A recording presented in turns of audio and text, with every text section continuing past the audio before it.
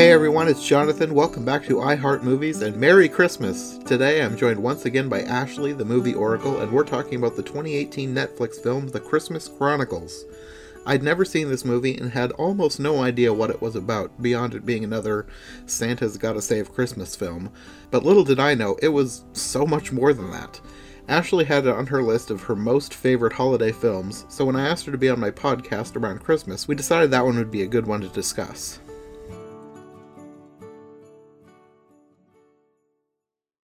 So I had never seen this movie. I'd heard about it, but I had no idea what it was or what it was about. I'm not usually into a whole lot of Santa movies, so it just didn't really hmm cross my radar as something like, oh, I gotta see this.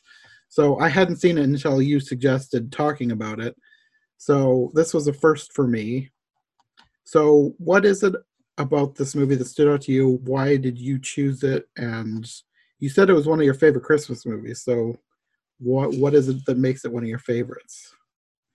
It's the first Christmas movie.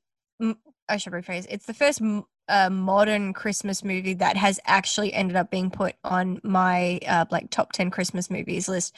Basically, forever, I've stuck to watching the same films all the time, and guaranteed I would watch plenty of new Christmas movies, but there was nothing where I felt in those I'm like, yeah, I want to revisit that every single year. Like there was just something about like the Christmas movies of the 90s that had that quality where they were like timeless, where you could just always go back to them.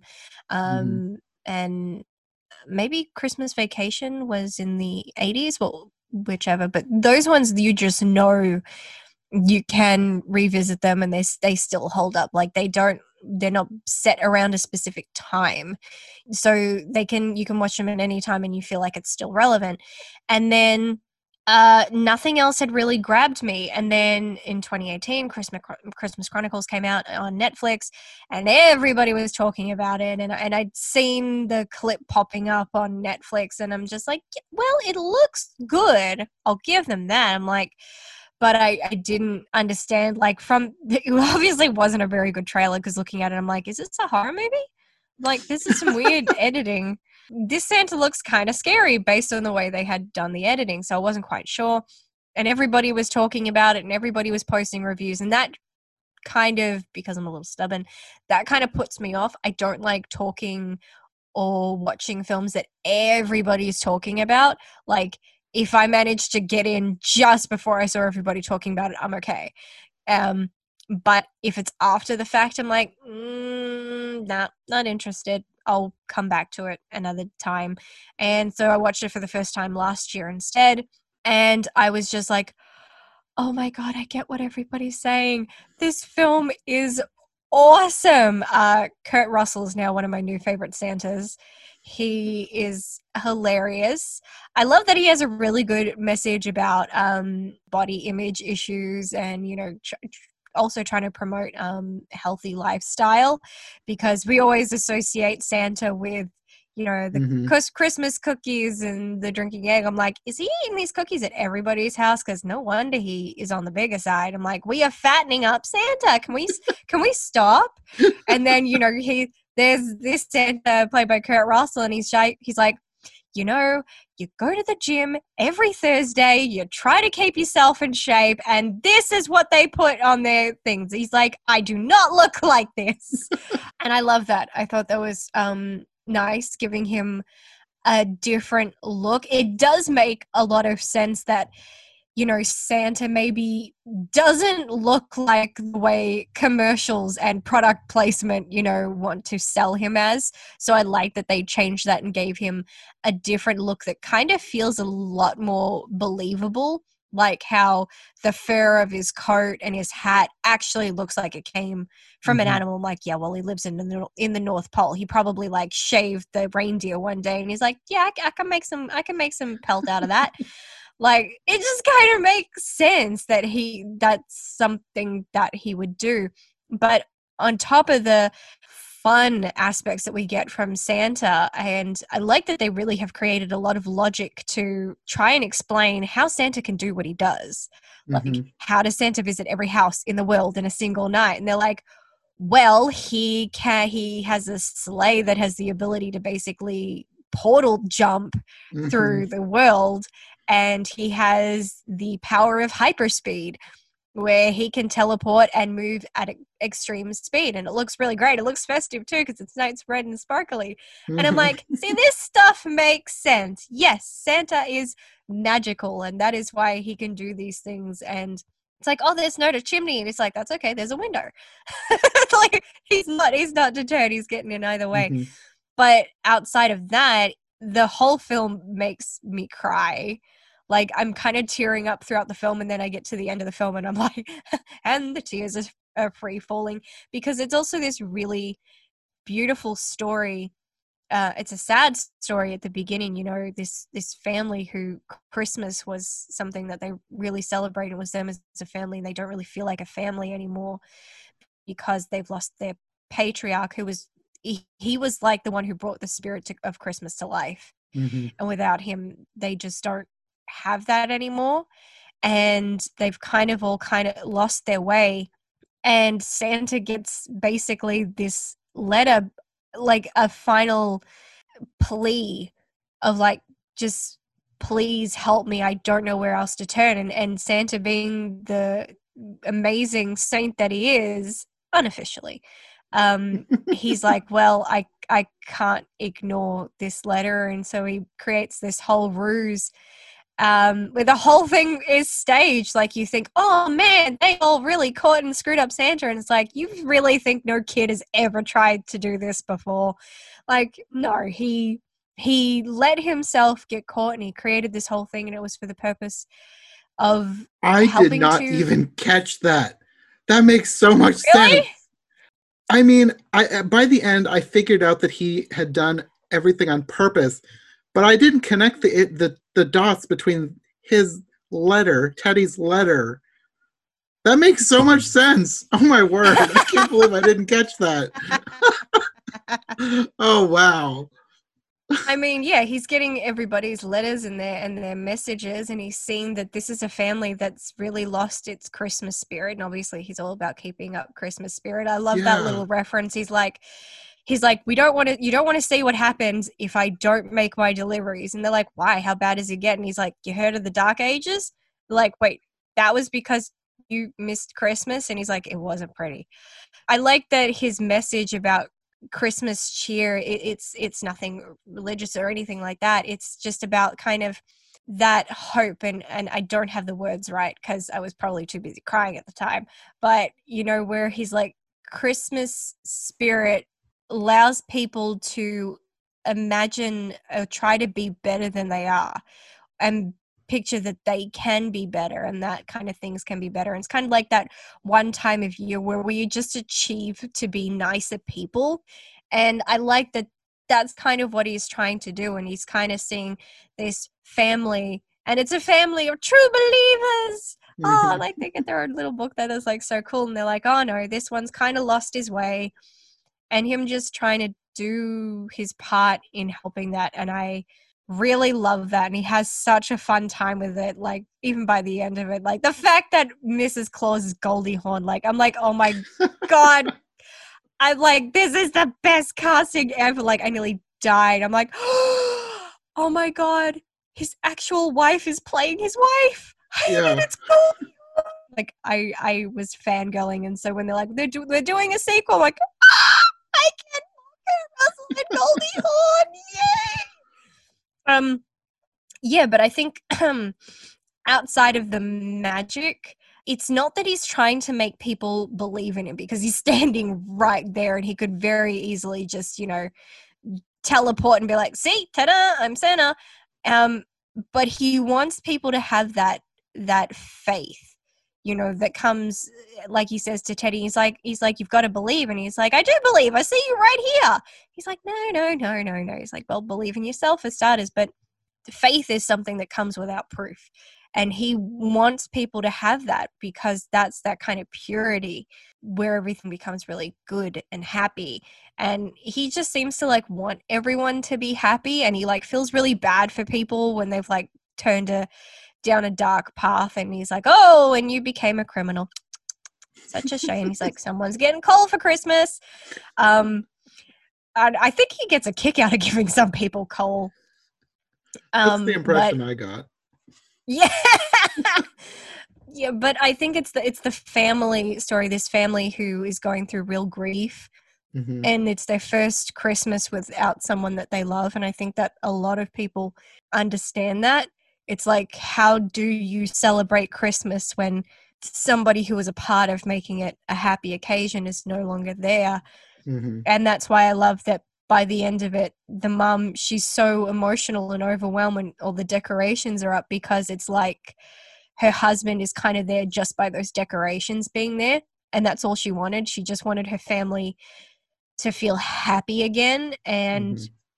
like, love seeing her that emotional. And then like when the son, like the whole time, it's like, what did he want to say to his dad? And it's like he just wanted to tell his dad that he was proud of him like, oh my god, this film's gonna be the death of me because it's just so sweet. Plus they I feel like they revamp Santa's mythology. We're so used to all the same things, Mm-hmm. the North Pole and the presents and the sleigh. So the fact that everything gets a little bit of a twist Yeah. to it makes it all feel really new and exciting, and it's not the same Santa story that we've seen over and over and over again. Santa and his wife are fit, so they're encouraging children to don't eat all those cookies at Christmas time. And the elves are freaking adorable. They're tiny little creatures that speak Elvish, and that one elf with the chainsaw, he's awesome. I appreciate that, and of course, Santa can speak Elvish. Why would he not be able to? He can speak every language.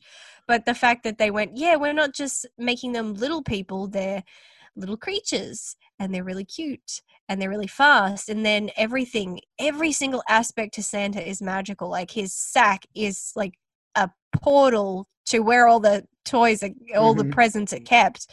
And I just love that. Like, even at the last minute when Santa's on the clock and it's like, we're running out of time and we got to get this done. It's like, we need reinforcements, and all the elves come to help deliver the presents. Like, I love that. Like, I just love that sense of, he is Santa, but it doesn't mean that he has to do everything. He acknowledges that there's a team behind him. He has the Mm-hmm. help of his wife. She's much a part of it, even if, she's not around till the end. The fact that she gets mentioned, like twice before that, first when he loses his hat, intentionally. And he's like, the wife is always telling me I should bring a spare. She's she's gonna love this. And then by the end, when the elves break him out, and the elves are even saying, Mrs. Claus told you to take a spare. He's like, I know. Like, even the elves are making fun of him. I'm like, I love this. They're like so used to this married couple banter, like they're in on it. Like, I think those little things make it so magical and real. Mm-hmm. And I don't think we've had something like that in a very long time. I think I would agree. And I think the fact that I ended up really liking this speaks to how good it was, because, like, I'm not really a fan of Santa movies. Like, I never grew up believing in Santa. Santa was just this thing that other people believed in, and I thought it was kind of weird that people believed in Santa. So I was never like, the only Santa movie that I remember watching and loving, I don't know if this is the title or not. I think it's called Mrs. Claus. It had Angela Lansbury in it, and she played Okay. Mrs. Claus. I remember watching that and loving that movie. But other than that, there weren't really Santa movies that I loved. So the fact that I ended up really enjoying this one, I think, speaks to its quality. Well, obviously, this is the first one to really sell you. So I'm going to ask you, so what is it about this Santa that makes you like it when all the others didn't work for you? Probably Kurt Russell. He was great. um, Yes. the story with the kids, that helped a lot. giving Mhm. you like an emotional connection, like a thing to follow along with, and it's not just Santa doing Santa things.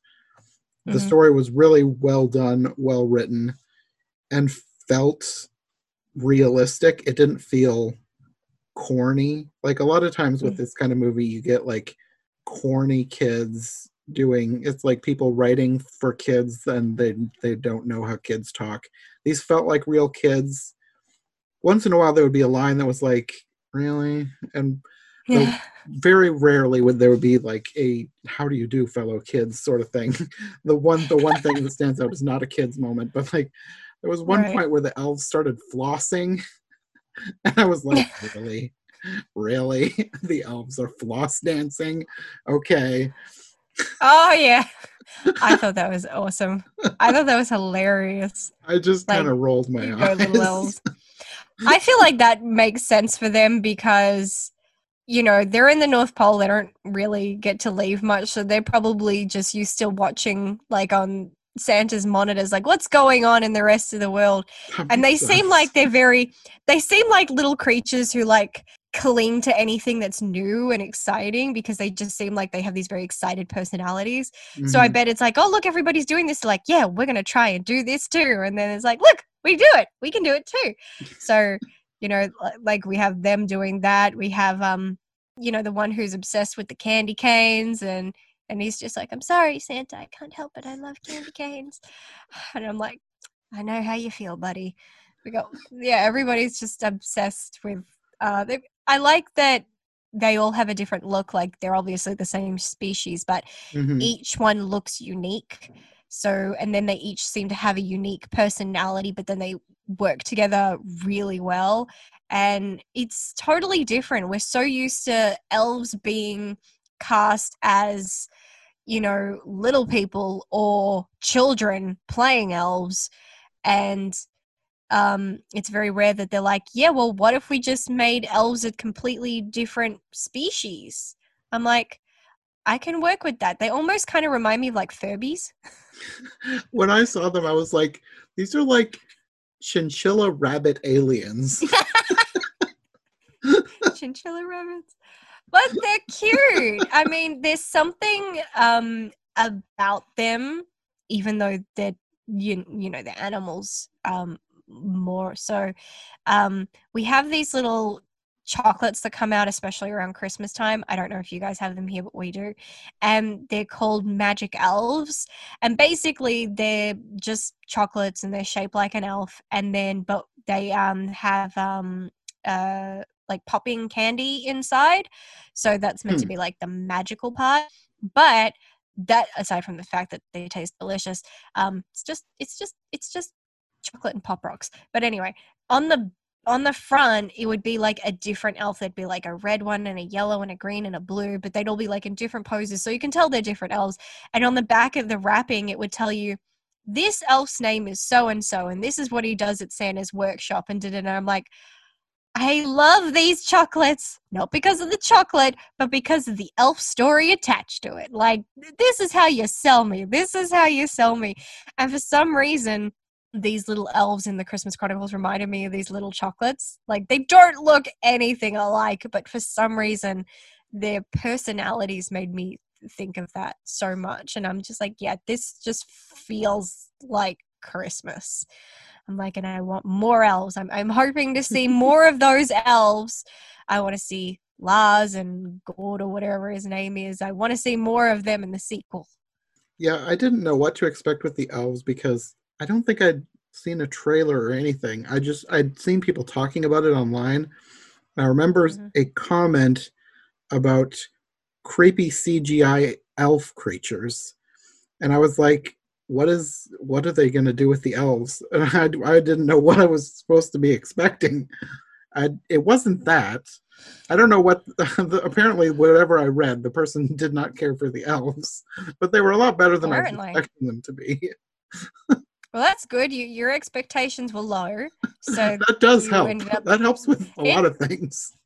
it does indeed.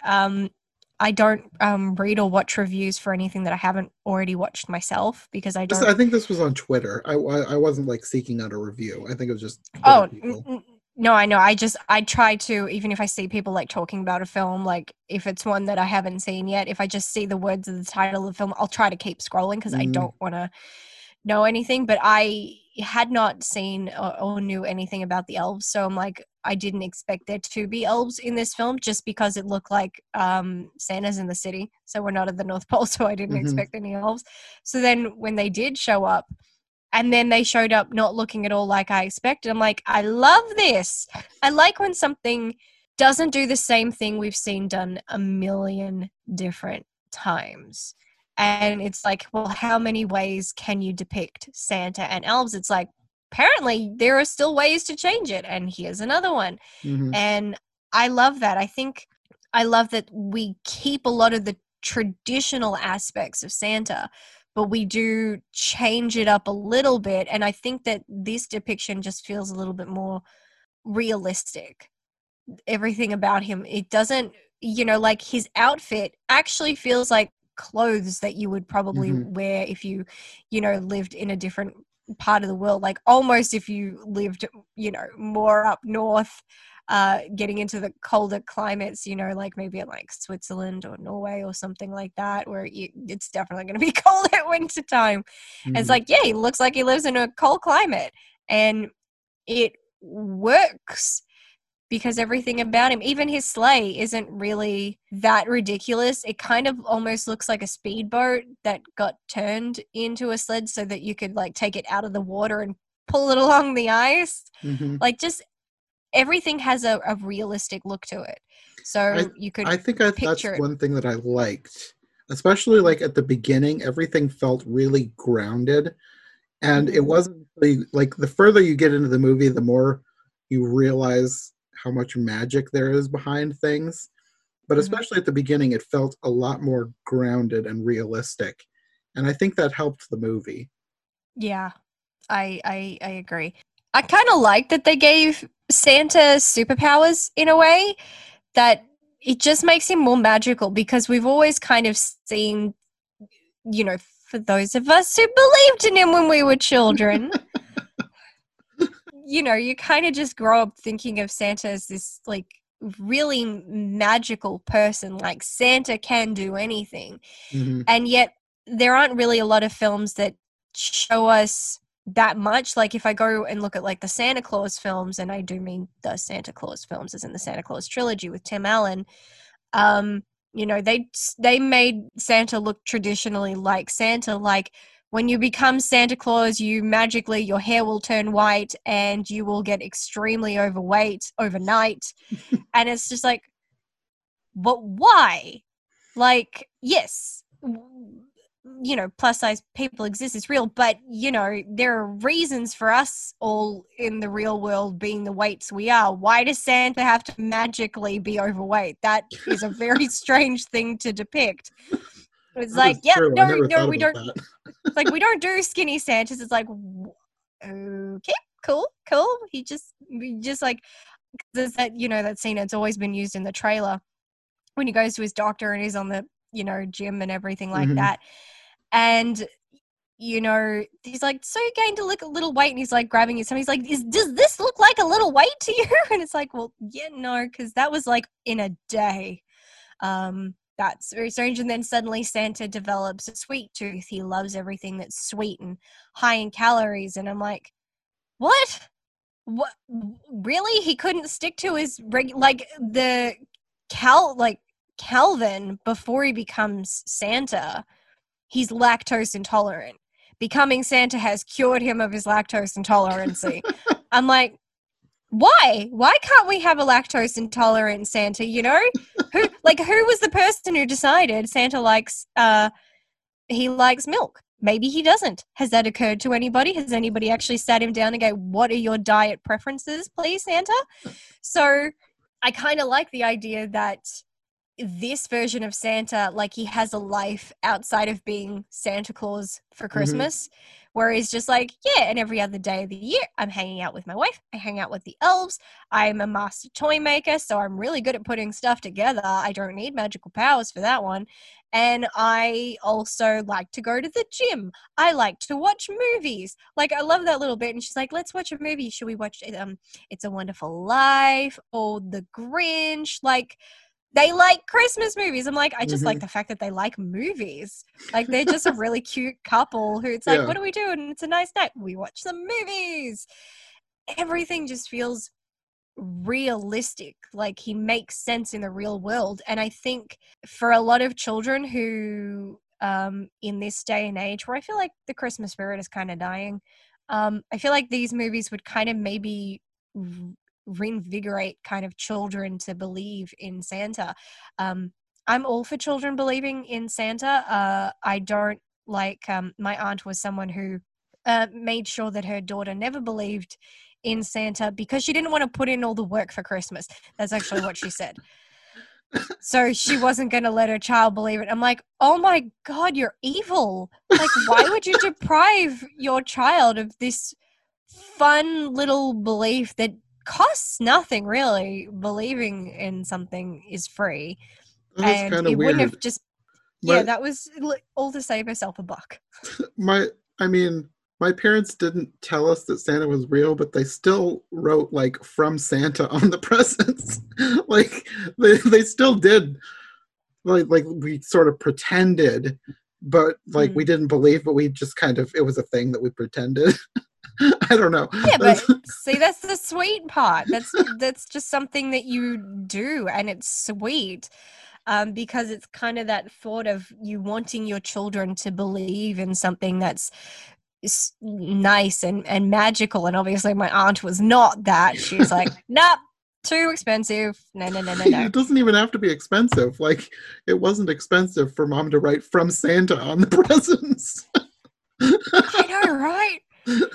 But yeah, that's why I get a little annoyed with my sister when it's been like Christmas Day and we're at her house and sometimes the kids won't have opened the presents so that we can put our presents under the tree as well.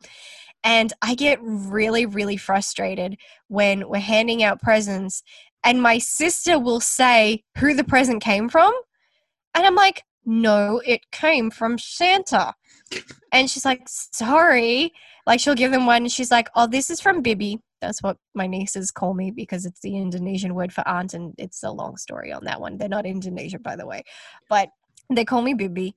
And so she'll come around and she's like, this one's from Bibi. I'm like, no, it's from Santa.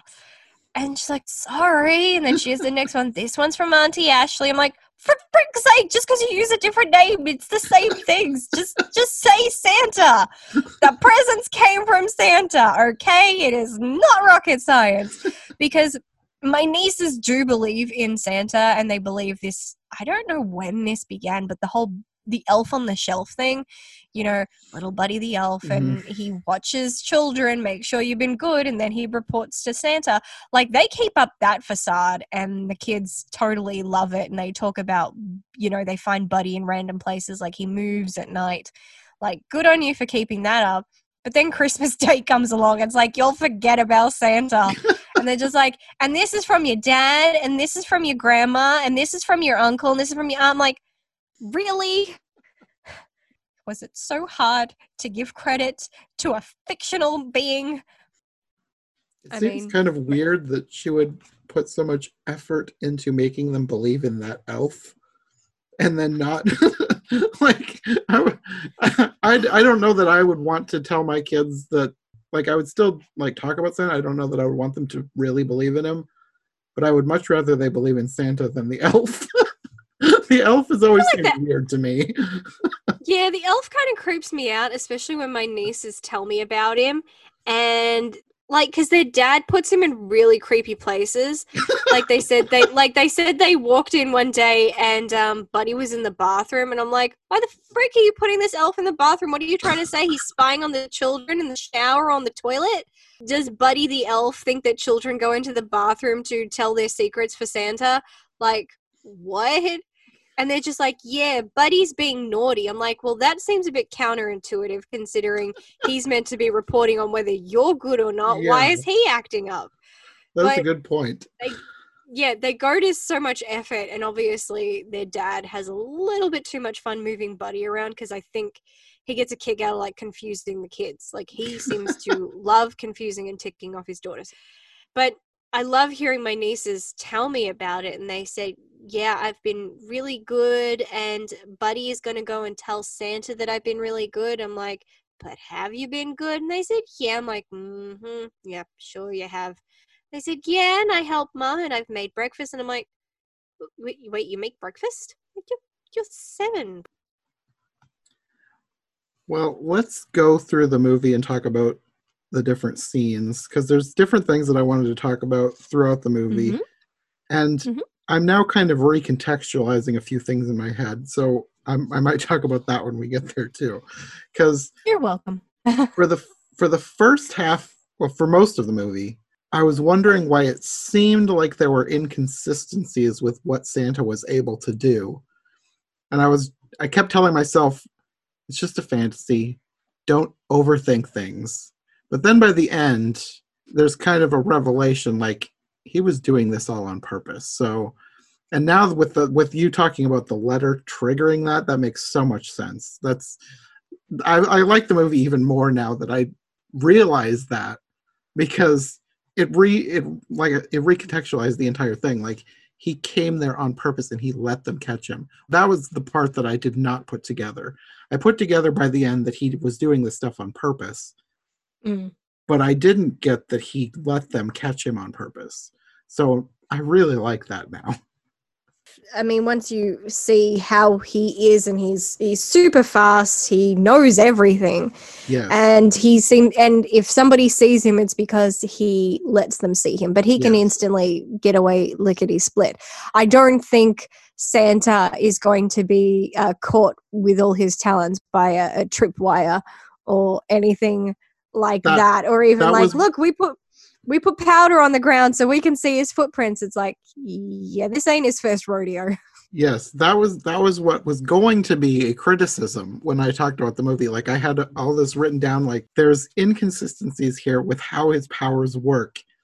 But now that I know he was doing it on purpose, the inconsistencies make perfect sense, and they're not inconsistencies. Yeah, I love that. I mean, I guess it is kind of subtle. We only get 2 kind of mentions of it at the end, like one when he gives his hat to Teddy and he's like, but wait, don't you need it? He's like, I don't need it, I'm Santa Claus. Mm-hmm. And that's basically that moment where you're like, oh, he never needed the hat, he just always had magical powers to move around. It's like, cool. It's like, you sneaky Santa, you. Then when he's at home and Mrs. Claus is like, were you being naughty tonight? He's like, well, yeah, but it was for a nice reason. So, basically he's admitting like he kind of set the whole thing up. Probably not to the degree that some moments got a little out of hand, but knowing what he can do, he could have easily gotten himself out of any of those situations. It's just he let them play out because they're all in relation to somebody who kind of needed to figure something out for themselves. Like with the police officer, it's not that he needed to like hit him over the head with, I'm Santa. It's like, no, that's kind of something you need to decide on your own. He's like, I can't choose that for you. And the girl at the waitress in the restaurant, like all he had to do was say a few things and she didn't really even question it after that. She like immediately believed this guy is Santa. And so she's just like, bye Santa, good luck. Like she's just so happy. And that way I like when she throws out the ice to slip up the button. She's like, yep, watch yourself. Like I'm like, yeah, that's right, you protect Santa.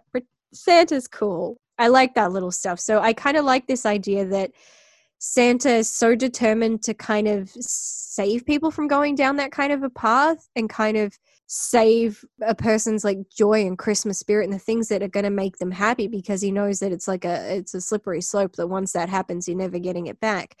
So he's like, well, this is my job. This is what I do. And if somebody needs this is what I'll do too. And I really love that idea because it really does embody that Santa's not just this invisible entity, that he really does genuinely care and have a passion, and this comes from not like an obligation, but it comes from like a genuine place of he's just a good person who wants to do good things and see people happy. Whereas in certain other films it feels like it's his obligation, whereas this one it feels more like, no, this wasn't chosen for me, I chose this life. And I like that a lot more. It's a better message, I think. Yeah. Well, you said when you were talking about why you liked the movie, you talked about how it felt kind of timeless. And I'm wondering if part of that is, maybe this is dumb, but the video camera, it is sort of like retro, even though this is like modern day. This video camera is from like 20 years before, and it plays a pretty big part in the movie. And it, for me, it did kind of help give it sort of a timeless feel, because you have like a modern time, but you're using retro technology. And I don't know, it was just a little touch that I liked, because like you start out the movie, it seems like it's flashbacks, but it's actually they're watching this video of their dad every Christmas doing all the different Christmassy things, and their lives progressing together until you get to modern day and you realize the dad has passed away at some point in the previous year. So I don't know, I really like the touch with the video camera kind of tying things together. I agree. I think the fact that the camera kind of becomes a character in itself. It's not just like, oh, they're filming this. It's, as Kate says, she's kind of protective of it because it was her dad's, and it's an extension of him, and it's kind of her way, or the family's way, of keeping his spirit alive, because he was the one who documented their Christmases. And I think it was a really subtle but very effective way of addressing how the fact that the dad has passed away without making it this big deal, but still making that grief feel very prevalent, where it was just like, it's the young girl and, you know, she's watching all these old things, and then she has to say that simple line of, I miss you, Dad. It's enough to fill it in and say, he's not there anymore. This is going to be their first Christmas without him. And so the fact that she treasures that camera so much because it is an extension of him, and so the fact that she's using it and she's documenting this amazing Christmas experience, which is probably what her dad would have done, I think that was a beautiful little thing, because it's not just like, you know, it could have easily been a kid pulling out the phone and all that stuff, in which case it probably would have accidentally been live to, you know, stream to like Instagram or Snapchat or something like that.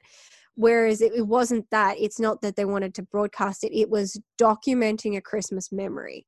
And it's very crucial to them and their family. And it kind of made sense to also use something that traditionally it's like, nope, this is what we use, because it's their Christmas traditions. Like, no, we don't use the new technology for this. This is what we do. We have tangible copies.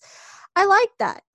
I like that so much, because it's easy also to hold on to those things. It's like, look, I recorded this on my phone. Yeah, that stuff's either getting deleted or wiped at some point. But a good old-fashioned videotape, that's staying there for a long time. It also helped it not feel like it was trying too hard to be hip and modern, because that's another thing that helped it feel timeless that I didn't even think about till just now. If they had used a phone, that would have been another thing where it just felt like, oh, hello, fellow kids. Just like, hey, look, we're making a vlog. Yeah, I'm sure there were probably some people who were watching this, some young folks, and they're watching, and they're like, what is that? What is that she is using? Because they've never come across a video camera. But I like the way that it was used and the way it was given a story. You know, sometimes you watch a film and like somebody is using something, but they don't explain like why they decided to use that when it's something so specific. And in this, there's a very clear reason. So you don't question it. Even if it's old, you just accept it because you understand that there's a sentimental value to it, which I think just makes everything great. I think that everything else that kind of happens in the film, nothing is kind of set to look like a specific time. I mean, maybe that car that they stole is a little bit on the modern side, but you know, cars trends come and go, but that's really about it. Everything else was more like human to human interactions and in nondescript places. So they can move and fit in any time, in any setting, because it's just about people and talking and interacting and yeah, well, nobody's going to go and look at the reindeer and go, no, those are 1980s reindeer in a 2018 film. That does not make sense. Like, you know, everything else is fine. And you can't say that even about Santa's sleigh. It's like, it's Santa's sleigh. Like, Santa's sleigh is Santa's sleigh, and it works in any place and period, whatever it looks like. Even if it was the, you know, traditional sleigh, that still would have been fine as well, because we just accept that, yep, this is what Santa uses. So I like the design of the sleigh. It was sort of retro and cool, and not in a way that you would expect. It felt like, I think you said it seemed kind of like a speedboat, but it felt like something older like that, just given a twist instead of just being like a sleigh. Well, a bit more of an old-fashioned speedboat, like yeah, 1970s or like speedboat. other Santa movies I've seen, they try and give him like a rocket ship or something, and then that feels like too modern. I don't know. I liked the twist that they put on there. Well, they did kind of give him that again that I liked, where it's like, this sleigh is built for all occasions, and in case of an emergency, we have a backup system. Should the reindeer come loose or whatever, it's like, cool, this thing can turn into something else where it can be like controlled manually. And I kind of like that. He's a toy maker and he's got elves that help him build everything. So yeah, he can kind of do that. And we can see he's got controls that look very flashy, but for me, they don't look modern or scientific. For me, they just look very magical. And so therefore, I don't put them to a time because of that magical feel, because you be like, oh yeah, I could see him using all this in the 1600s. As weird as that is, but it's because it's not based in reality. And I kind of feel like something happened to Santa once upon a time, and he crashed the sleigh, and he had to think, okay, I'm going to have to refit this for future traveling in case this happens again. And so I've got a backup plan. Like, maybe this I feel is what like caused the Dark Ages. He crashed his sleigh. That could very well be it. See, there you go. Everything's connected. So I kind of like that, even though we see it like quickly become this kind of this self-flying thing that can be manually piloted. I like that it's not like it was just like this already. No, this is the emergency system. This is the fail-safe for when something goes wrong. It makes a lot of sense. And there's just a lot of context into it. And so like you could, like you just did, very easily say, well, maybe that's because something went wrong in the Dark Ages. And he went, okay, now we need a backup plan just in case this happens again. I can't go through that again. Everything that, like, all the choices seem like very logical choices. So everything has a purpose and it fits in. So you don't question it. Instead, you just like, I see why you did that. Yep, that makes sense. I like it. I like it. Well, aside from Santa, we have the main family, which is the other reason that I think the movie works so well. At the beginning, you realize the dad has died, and they've kind of become dysfunctional. And I liked how realistic the dysfunctionality felt. Because at times, like, I kind of hated Teddy, just the things that he'd do to his sister. And at first I was like, why would they write him that way? It's like, you want him to be likable, but then I was thinking like, well, sometimes teenagers are really awful to their little siblings, and that feels realistic. And I don't know, I hated him, but at the same time I appreciated that they kind of made you hate him. And it kind of makes his redemption better, because he's legitimately becoming a better person from what he was at the beginning of the movie. Because like he's out there stealing cars too, so he's kind of become a bad kid. What I like about that is, again, the context. is because if I look at something like Home Alone, and all of Kevin's older siblings were real jerks to him. Yes. Like, they're all nasty, especially Buzz being the worst, Buzz being an absolute bully Mhm. and him often getting away with it. And in that film, there's no reason for it. It's like, why can't they just be nice to this dude? Like, Kevin hasn't really said or done anything, and they're just by default evil to him. It doesn't make any sense. Whereas in this film, we've seen these children growing up thanks to this little montage of all these Christmases gone by. And you see that from the moment like his little sister was born, he really did love her. And anytime they had a squabble, you know, Dad was right there to be like, no, hug it out. And you could see also that he really admired and idolized his dad. And you can understand that now his dad, the person he admired more than anything in the world, isn't there anymore. And you can understand that grief makes you do dumb things that you otherwise wouldn't do. So he's just in a bad place because he's trying to comprehend a world without his idol in it. And he's trying to deal with his own things, and he's just not dealing with them in a healthy way, which speaks for any person who goes through grief. I think most people don't deal with grief in a healthy way. I don't really think there is a healthy way to deal with grief. It's grief. It's going to suck either way.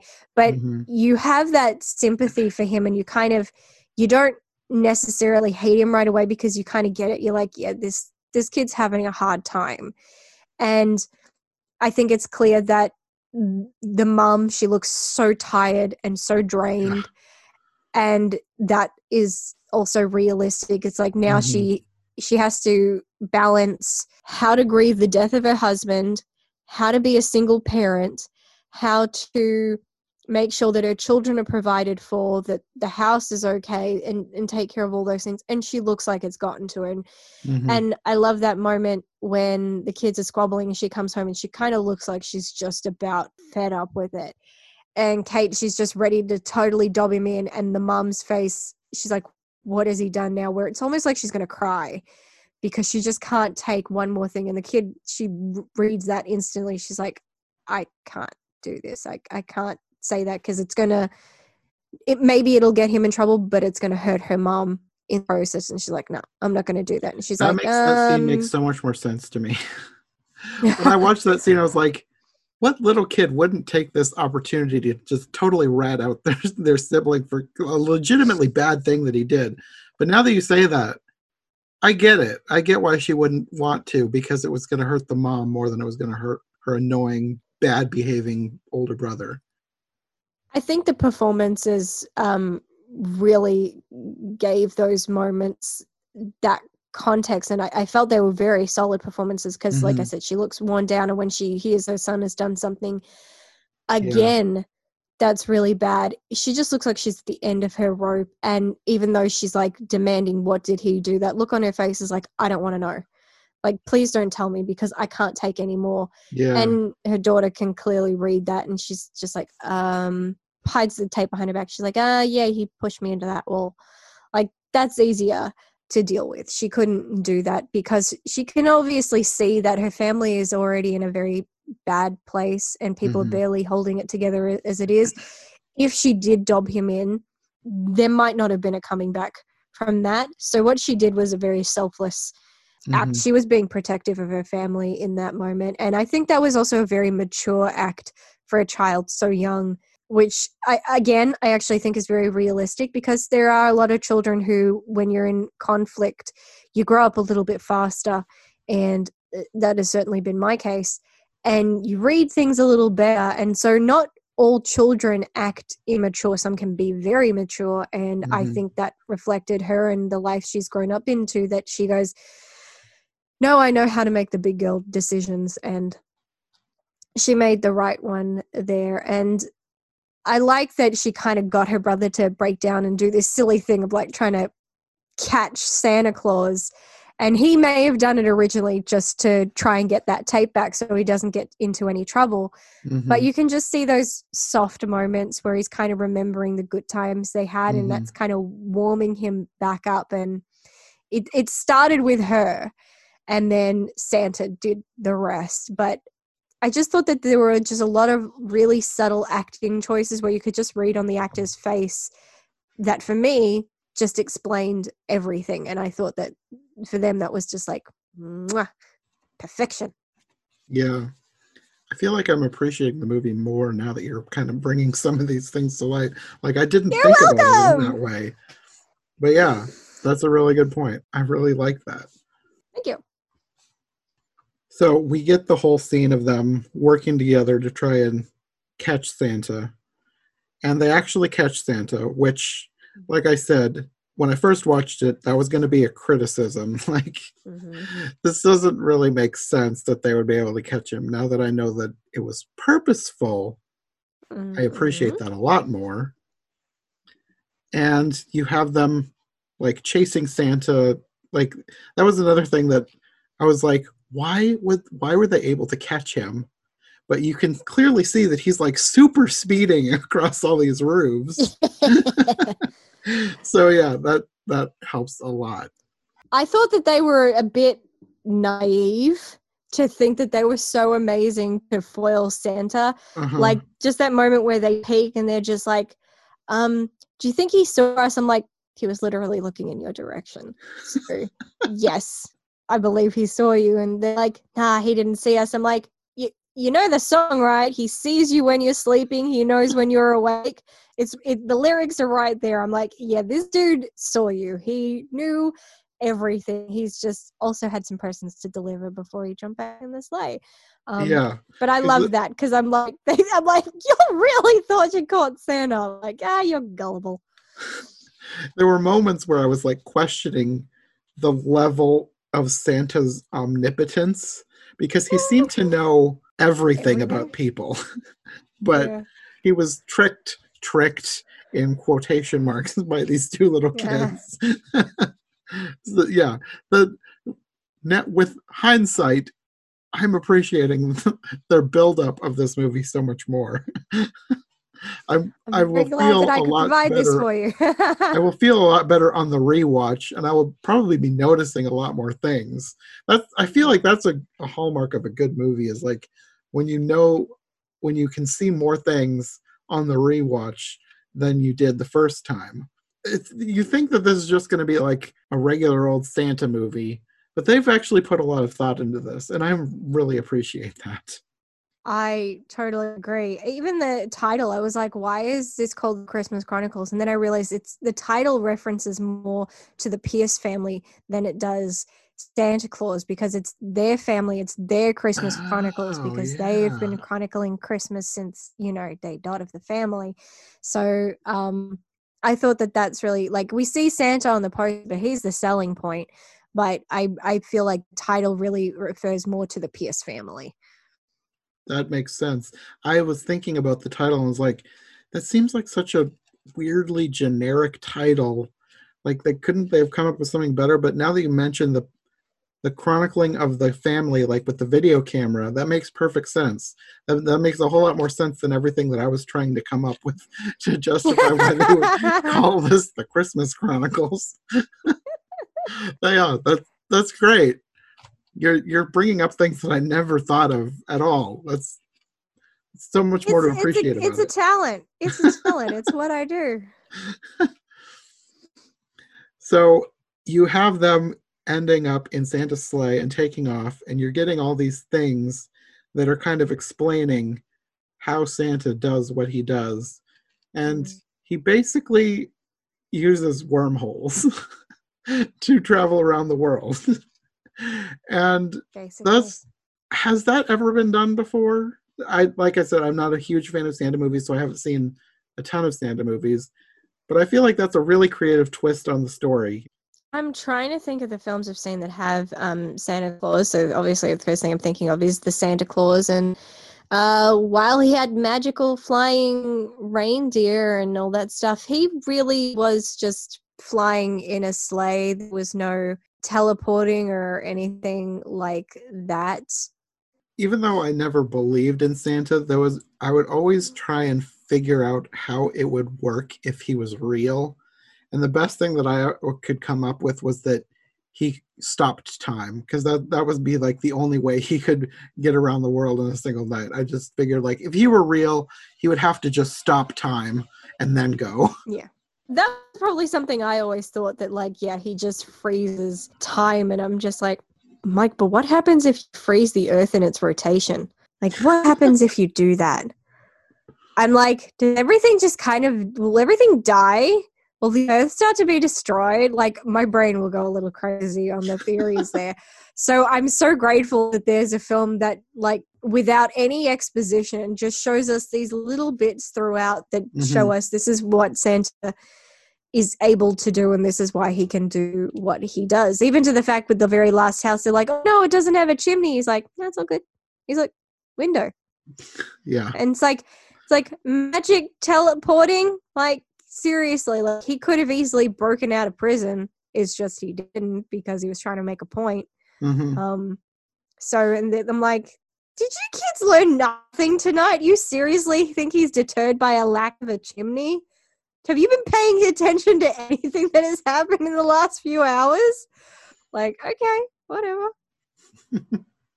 So, up in the sleigh, I'm kind of wondering how surprised he was, but when you're watching the movie the first time, he seems like he's shocked and horrified that two little kids have stowed away, and it kind of sends everything into chaos. The bag is lost. His apparently magical hat is lost. The reindeer are lost. The sleigh turns into an airplane but still crashes. And they're basically stranded in Chicago, 1,000 miles from home, because I think they lived in Massachusetts or something. So they're very far from home. Either way, wherever they were, they said they were like 1,000 miles from home. Yeah. So he basically tells them that they're going to be on the naughty list for life. And they're kind of freaking out, and they want to help him, partly, I think, to get off the naughty list, but partly because what else are they supposed to do? They're stranded in Chicago. I feel like Kate is very sincere in wanting to help Santa, and I think even Teddy, to a degree, has that kind of in the back of his mind mentality of like, what would my dad do? And so I think they're just like, they want to help because it's the right thing to do. I think Teddy is already, prior to that, he's like, oh, Santa's real, I'm so screwed, I just jacked a car, like, I'm getting coal for Christmas this year. And yet he still does this good deed anyway. And yeah, I don't think it has anything, for him at least, to do with the naughty nice list. But I think in a way, Santa was a little bit surprised in the sleigh. Not so much that they were in the sleigh. He probably knew that.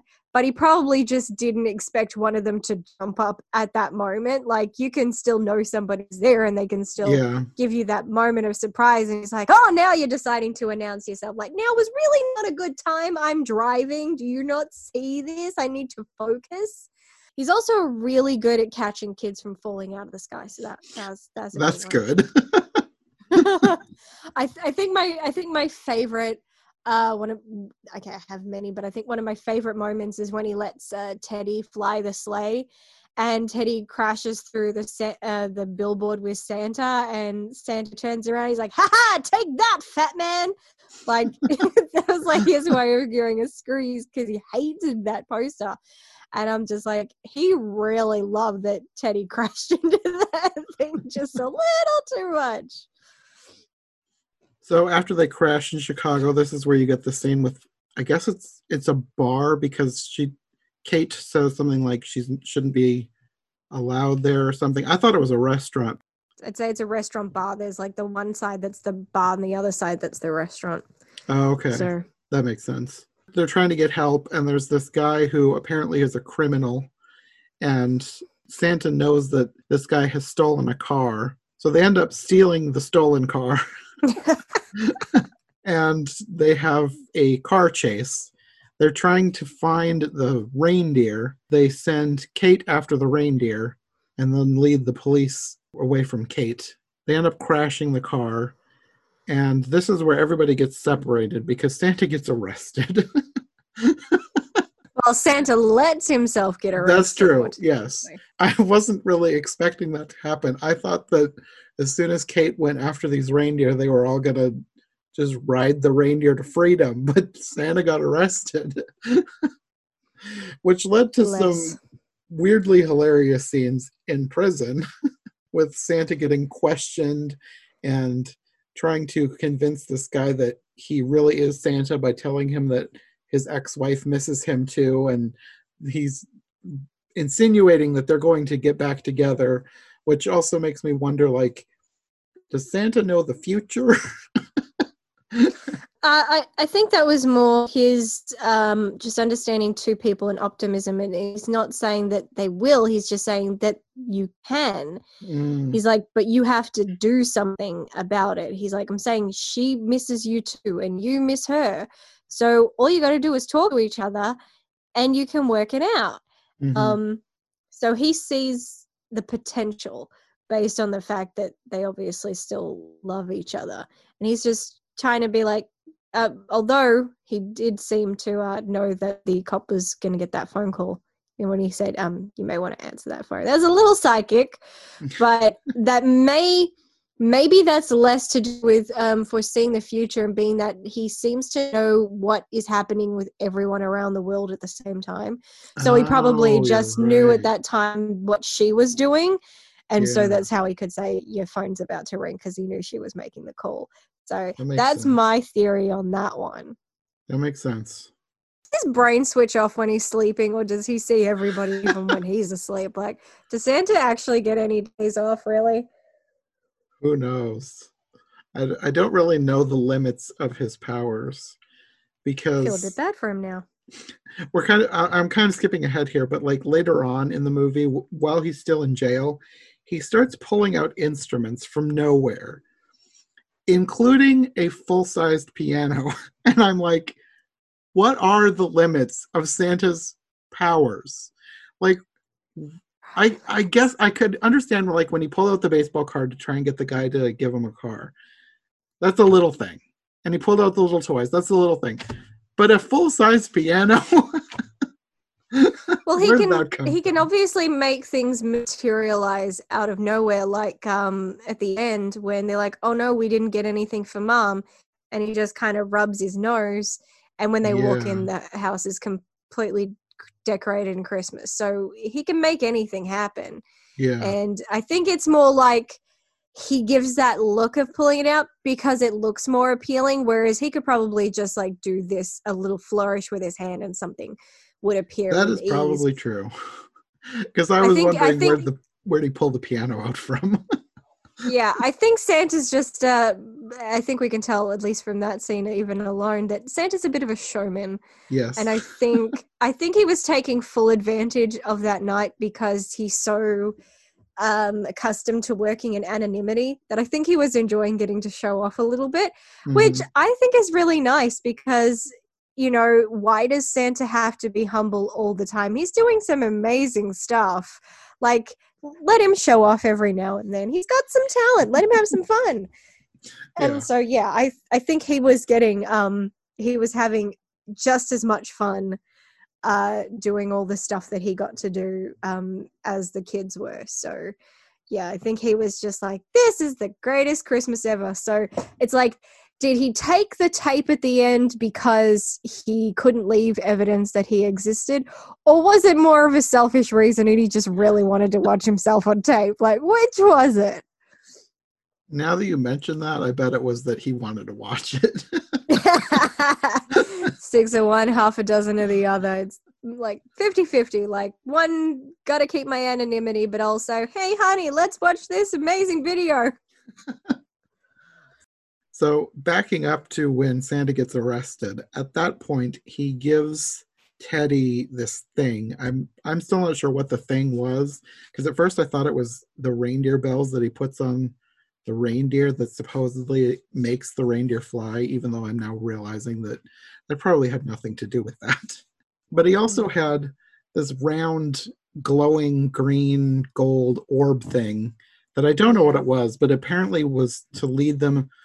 He said to the elves, but also I think to the presents, because that's where they went first. But then it turned out that the presents also were the portal to the elves, because when they find the presents, the bag is a portal to the North Pole, which I actually really liked. It was Me really too. creative. Makes sense how all those presents get in there. Like when she crawls into the bag, and it's basically Yeah. like she's floating through a present dimension. I think that looks so pretty. But yeah, no, when Santa crashes, he actually pulls out that thing and he does explain that it will either flash brighter or make more noise the closer you get to his bag of presents. So it's Okay. basically like a locator for his bag of presents. So that's why he grabbed it out of the sleigh so that they could track it. Okay. Well, in here, when they're still looking for the presents, they wind up at a church. And this is where they start like coming back together as siblings because they hear a choir inside singing. I couldn't make out if they were singing like the O Tannenbaum version or the O Christmas Tree version, but I could tell that the tune was the O Christmas Tree tune. But like the beautiful hymn like choral version of it. And they talked about that being their dad's favorite song. And they talked about they hadn't been to church since he died. And he says that his dad would be so disappointed in him. And it's just a really nice moment of them coming back together. And he's apologizing for the things that he's done. And they make up. And I really liked that whole scene. It was really nice. Yeah, I think there was only maybe one really corny piece of dialogue in there that I went, oh God. But of course you put that in there. But aside from everything else, I thought it was really quite beautiful. And it was good to see Teddy, let out more of his emotions and kind of process his grief in that moment, because it seemed like up until that moment he'd kind of been bottling it all up. Mm-hmm. So after this, they end up finding the presents, and this is where Kate crawls in and ends up in the present dimension, and then later the North Pole. But they also, there's this gang that I'm not sure, like, where'd they come from? Apparently there was this gang just wandering through this park by the church. It's a weird place for a gang to hang out, but whatever. Well, no, not really. If people have come to like midnight mass on Christmas Eve, then there would be a lot of unattended cars. So they were probably there to jack some cars. I didn't even think about that. That's kind of dark, but it makes sense. Yeah, it's like, where are we going to find a lot of oh, look, there we go. And then, oh, look, there's a random kid that nobody is monitoring. Oh, he's got a really big bag of what is probably full of a lot of expensive things that we can, sell. Mm-hmm. So basically, he ends up getting kidnapped. But meanwhile, she's in the North Pole following this little creature. I was like, what is this thing? I figured it was going to be the elf because, like I said, somebody online was talking about a weird CGI creature. I was like, what is this? This is not like the traditional Christmas elf. I think also the pointed hat would have given it away. Yes. But they have tails too, which is where I thought of like, this is like a chinchilla. It was a weird design, but I liked it, how different it was than your average Christmas elf. Yeah, I like it. Even their outfits are not, like they have a cute little hat, but they're not walking around with those little like elf shoes that have the curl on the end and then the bell to go with it. I'm like, they really stayed away from some things that were too cliche. And it's like, yeah, they're little animals, so they don't really need shoes, but maybe they just like to dress a little festive, because other than that, that's what they want. And good for them. Because, little clothes give them like personality, so that makes sense why they'd have it. But yeah, they were super fun and super frisky, and don't get on the bad side of these elves. They will whoop your butt. So in the North Pole, she's kind of exploring this shop. She finds Santa's desk and she watches these video letters to Santa, which includes hers, that she had made earlier in the movie. She was asking for a skateboard, I believe. Mm-hmm. And she also finds like a directory type place, like tons of little drawers that have like a record of all of the letters that have ever been written to Santa. And she finds a letter from Teddy, a recent letter, asking to see his dad again. And that was kind of weird, but I liked that they did that. Even though it seems kind of weird that a teenager would be writing to Santa, I liked that. And then what you said, like that being the thing to trigger this whole thing, that makes perfect sense. And I really like it even more now. I don't even think he did it because he believed in Santa. It's just someone very desperately reaching out to anything and everything, like, because they don't know what else to do. You know, it's like, I just miss my dad and I can't talk to him. It's like, what do you do? Okay, I'm writing a letter to Santa. It's like, maybe it doesn't make sense to anybody else, but to that person in that moment. For them, it made sense. Like they had to do something. And for him, that's what he did. Well, this point is when all the elves show up, and she says what apparently is a trigger word when she says he had told her that Christmas must endure. And they get out this book of True Believers, which has her whole family in it, except for a blank space where, you know, Teddy would be. And this is also where they start doing the floss dance. Bless him. It's still kind of, how do you do, fellow kids? But it was kind of cute. I think they're adorable. I mean, hell, they could have been doing Russian dance moves and I still would have found it absolutely hilarious. I would have loved it if they did Russian dancing. I don't even remember what that I don't even remember what that specific dance is called, but it's when you crouch down, you have your arms folded and you kick one leg up at a time. But yeah, I'd love to have even seen them do something like that. Like, they were just having some fun and I'm just like, y'all are so cute. Like, yes. So she tells them everything that's going on, and then they all make a plan, I guess, to get back and rescue Santa. And then you go back to where Teddy is, and the bad guys bring this bag to their boss, and they start opening the gifts, and they're all full of coal. So I'm wondering if Santa was just delivering a lot of coal, or if the gifts transform into whatever they need to be for whoever receives them. Probably the latter. Yeah. There's probably like a default so nobody can like steal Santa's presents. It's like, oh, you've been bad, you automatically get coal. Sorry. That's a good idea. It defaults to coal just in case. Well, that's one way to deter people. But then again, these bad guys are not very smart because, you know, coal can be made into diamonds. And they were just given a lot of coal.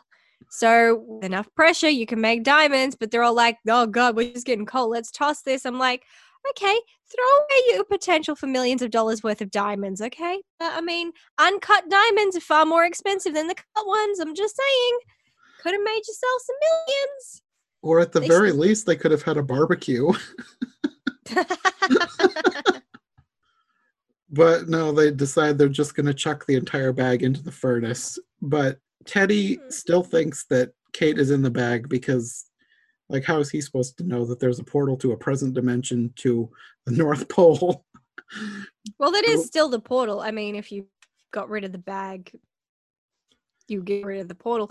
But I imagine that that bag is obviously magical, so I don't even think fire would be a problem. But I think it was more, I believe that it was probably like magically fire retardant, but I think that the whole point is not to show that because it was about him like kind of leaping into the fire to save his sister in a way. So I thought focusing on that made more sense because it's about him.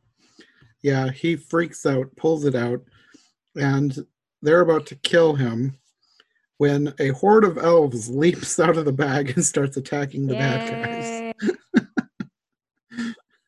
I liked how they first thought that this one elf peeking out was cute, and then it like snarled and jumped out and freaked them all out. Yeah, it kind of like growled and did something with its ears, and I'm like, now you look like one of those scary gremlins. And That's what I was thinking.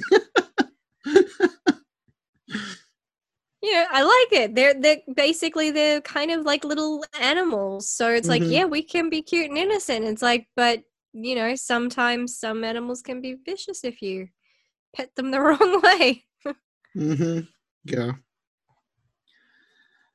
So once the bad guys are defeated, you go back to the jail, and Santa is finally convincing this guy that he's real, because this is the scene where his ex-wife calls him.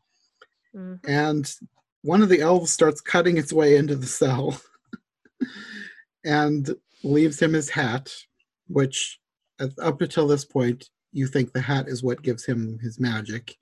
So the policeman lets him go free, but he just flies away, like he could have flown away at any point. And everybody is reunited outside, and they realize that there's not enough time to deliver the presents. So they convince, and I now realize that they were not convincing him of anything. This is his plan all along. They convince him to let them help. And they all work together to deliver the presents. And at some point, they only have like an hour left, or maybe it's one city left, and they have to call in the elves to help finish. And I was thinking, why didn't they just do that to begin with? But now looking back, that was the whole point. he planned this all. And at some point, they realize that they have missed a child, because the one elf with his candy cane addiction had messed up the book, and a child's name was covered.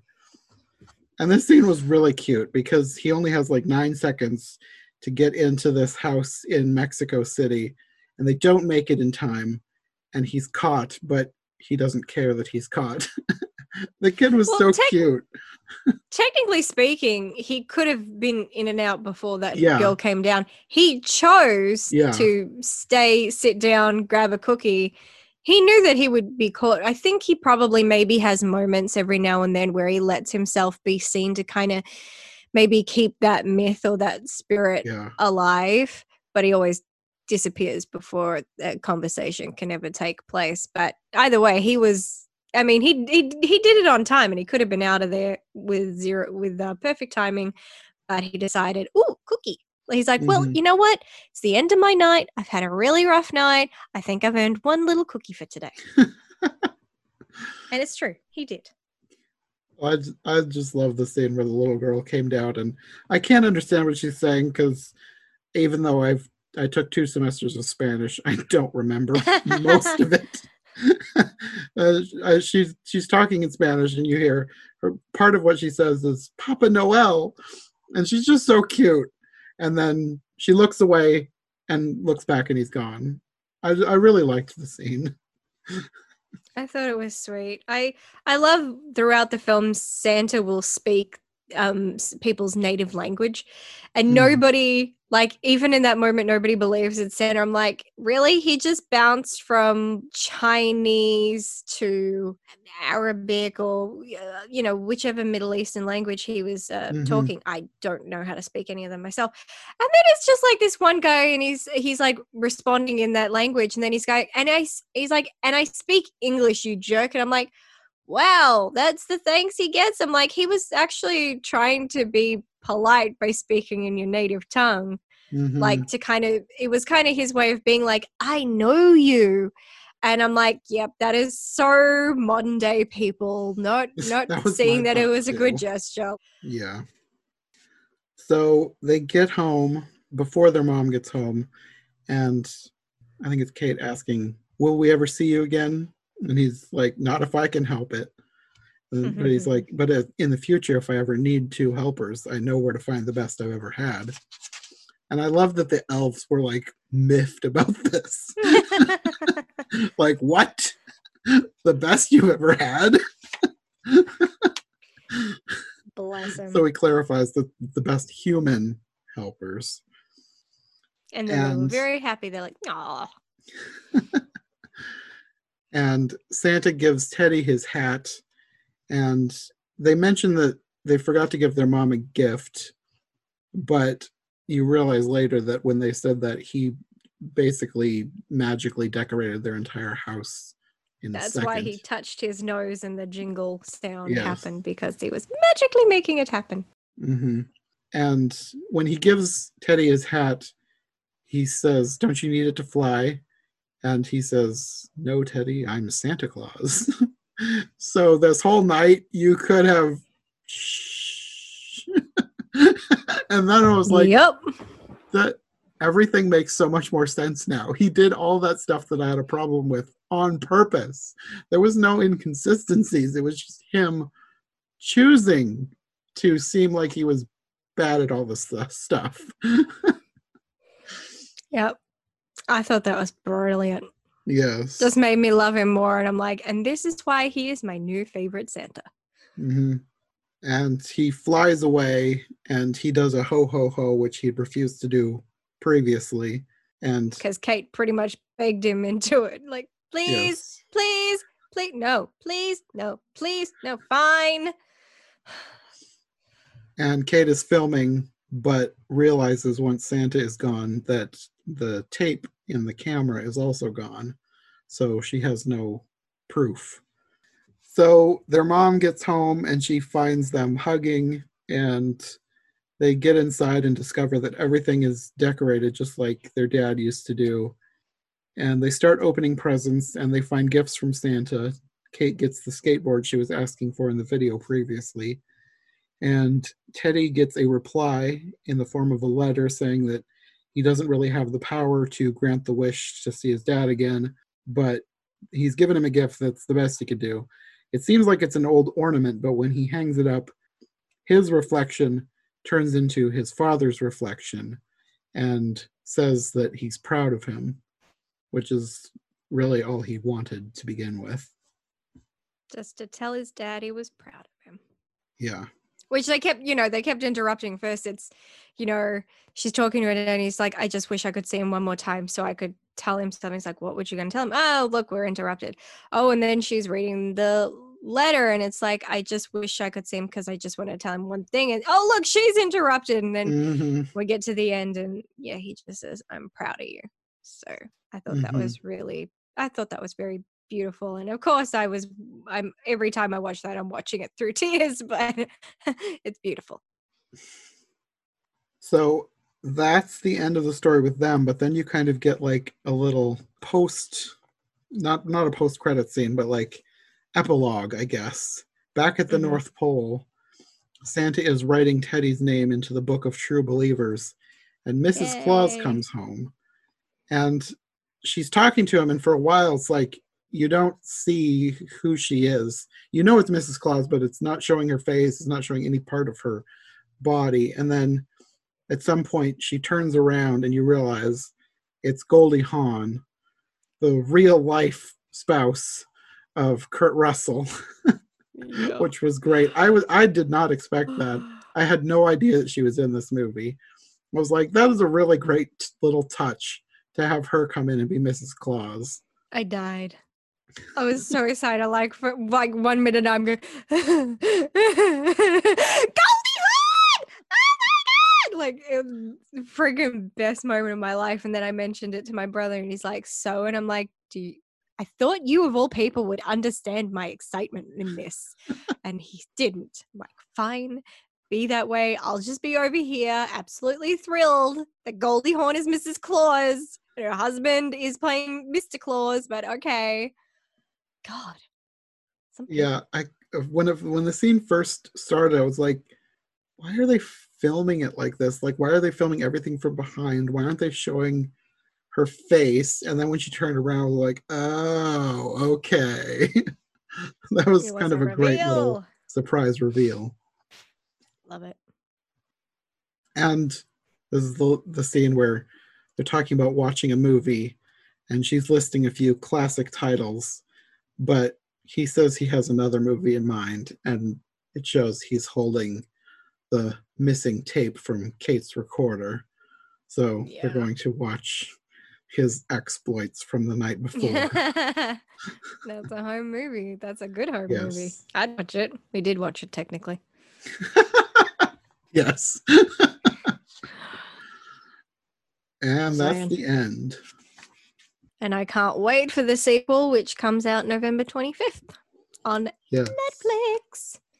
8 days to go. I'm so excited. And I didn't really think that I would be that excited, but now I'm like, I hope I have time the day it comes out. I'll see if I can watch it right as soon as I can.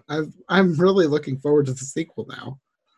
Yeah, I think the benefits of this film is that it's directed and co-written by Christopher Columbus, and he did Home Alone 1, he did Home Alone 2. So I feel like, and those are classic Christmas movies, and I feel like he was able to kind of bring a lot of that, that sense of timelessness and kind of Christmas spirit and magic. I think he really brought into this, and so that's why I think it has those qualities that I'm missing in a lot of modern Christmas movies, where I'm like, yeah, this is a really nice film, but do I feel like I want to watch it every Christmas? No. Whereas I definitely watch Home Alone 1 and 2 every freaking Christmas like clockwork. And now I've got this one, and funny enough, they're directed by the same person. So I think Christopher Columbus is really good at Christmas movies. I know some people were saying, does Harry Potter count as a Christmas movie, because they do celebrate Christmas in that movie? And that film was directed by Christopher Columbus. So he obviously just has a talent for Christmas stories, even if one of them is Harry Potter. He was very good at inserting that magical Christmasness into it. So I love this. This is definitely the only modern day Christmas film that I feel has now become a Christmas tradition for me, where I will watch it each Christmas, and I'll get the tissues ready. They will be ready, and I will cry. And now there is and now we have the sequel, which I'm very excited about. And the sequel is also directed by Chris Columbus. Actually, did he? No, sorry. Yeah, he produced the first one. He's directing the sequel. The first one was directed by Clay Cadence. But the fact that he is involved in the production, it just feels right. And I like that. Now that makes me even more hopeful for the sequel, because if he's directing it, then I'm happy. But a lot of times you have the big name dropping off the sequel, leaving it for somebody else to do. You don't usually have them signing up for more work. True. And I don't know. I never, I remember when I got to the end of the Christmas Chronicles, I'm like, oh man, I want a sequel. Never thought I'd get one. Here we are 2 years later, sequel time. Well, whenever the sequel comes out, we will have to have you back, and we can talk about how well we think that they did. I have high hopes. I think they're going to do well. I really hope so.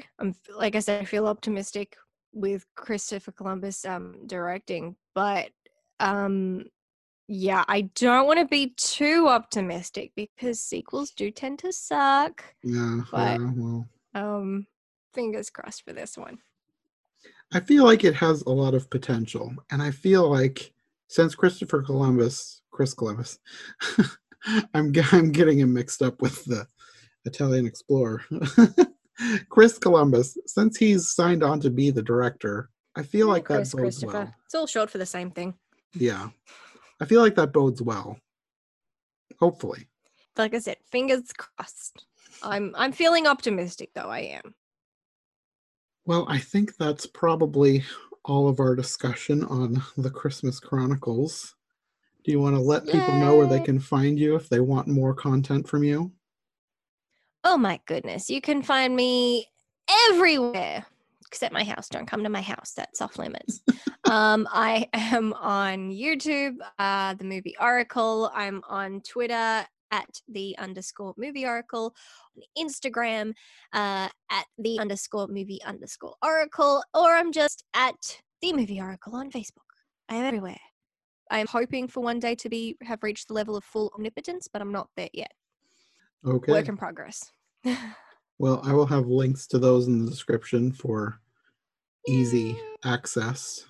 And I guess we will see you next time. Thank you so much for having me. It's been a pleasure. Thank you. Yes, thanks for joining me. This is a lot of fun.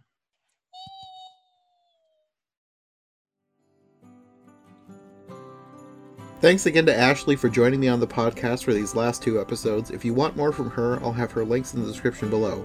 Hopefully we can have her back soon. I'm looking forward to talking about the Christmas Chronicles 2 now at some point. We're closing in on the end of the year soon, and while I normally take a break right after Christmas, I do still have a couple episodes in the works. I actually still have another Christmas Carol episode of Every Version Ever that I'm working to get out soon. It probably won't make it by Christmas, but hopefully soon after. And then, depending on what my schedule looks like, I might try to get out at least one other episode here before the end of the year.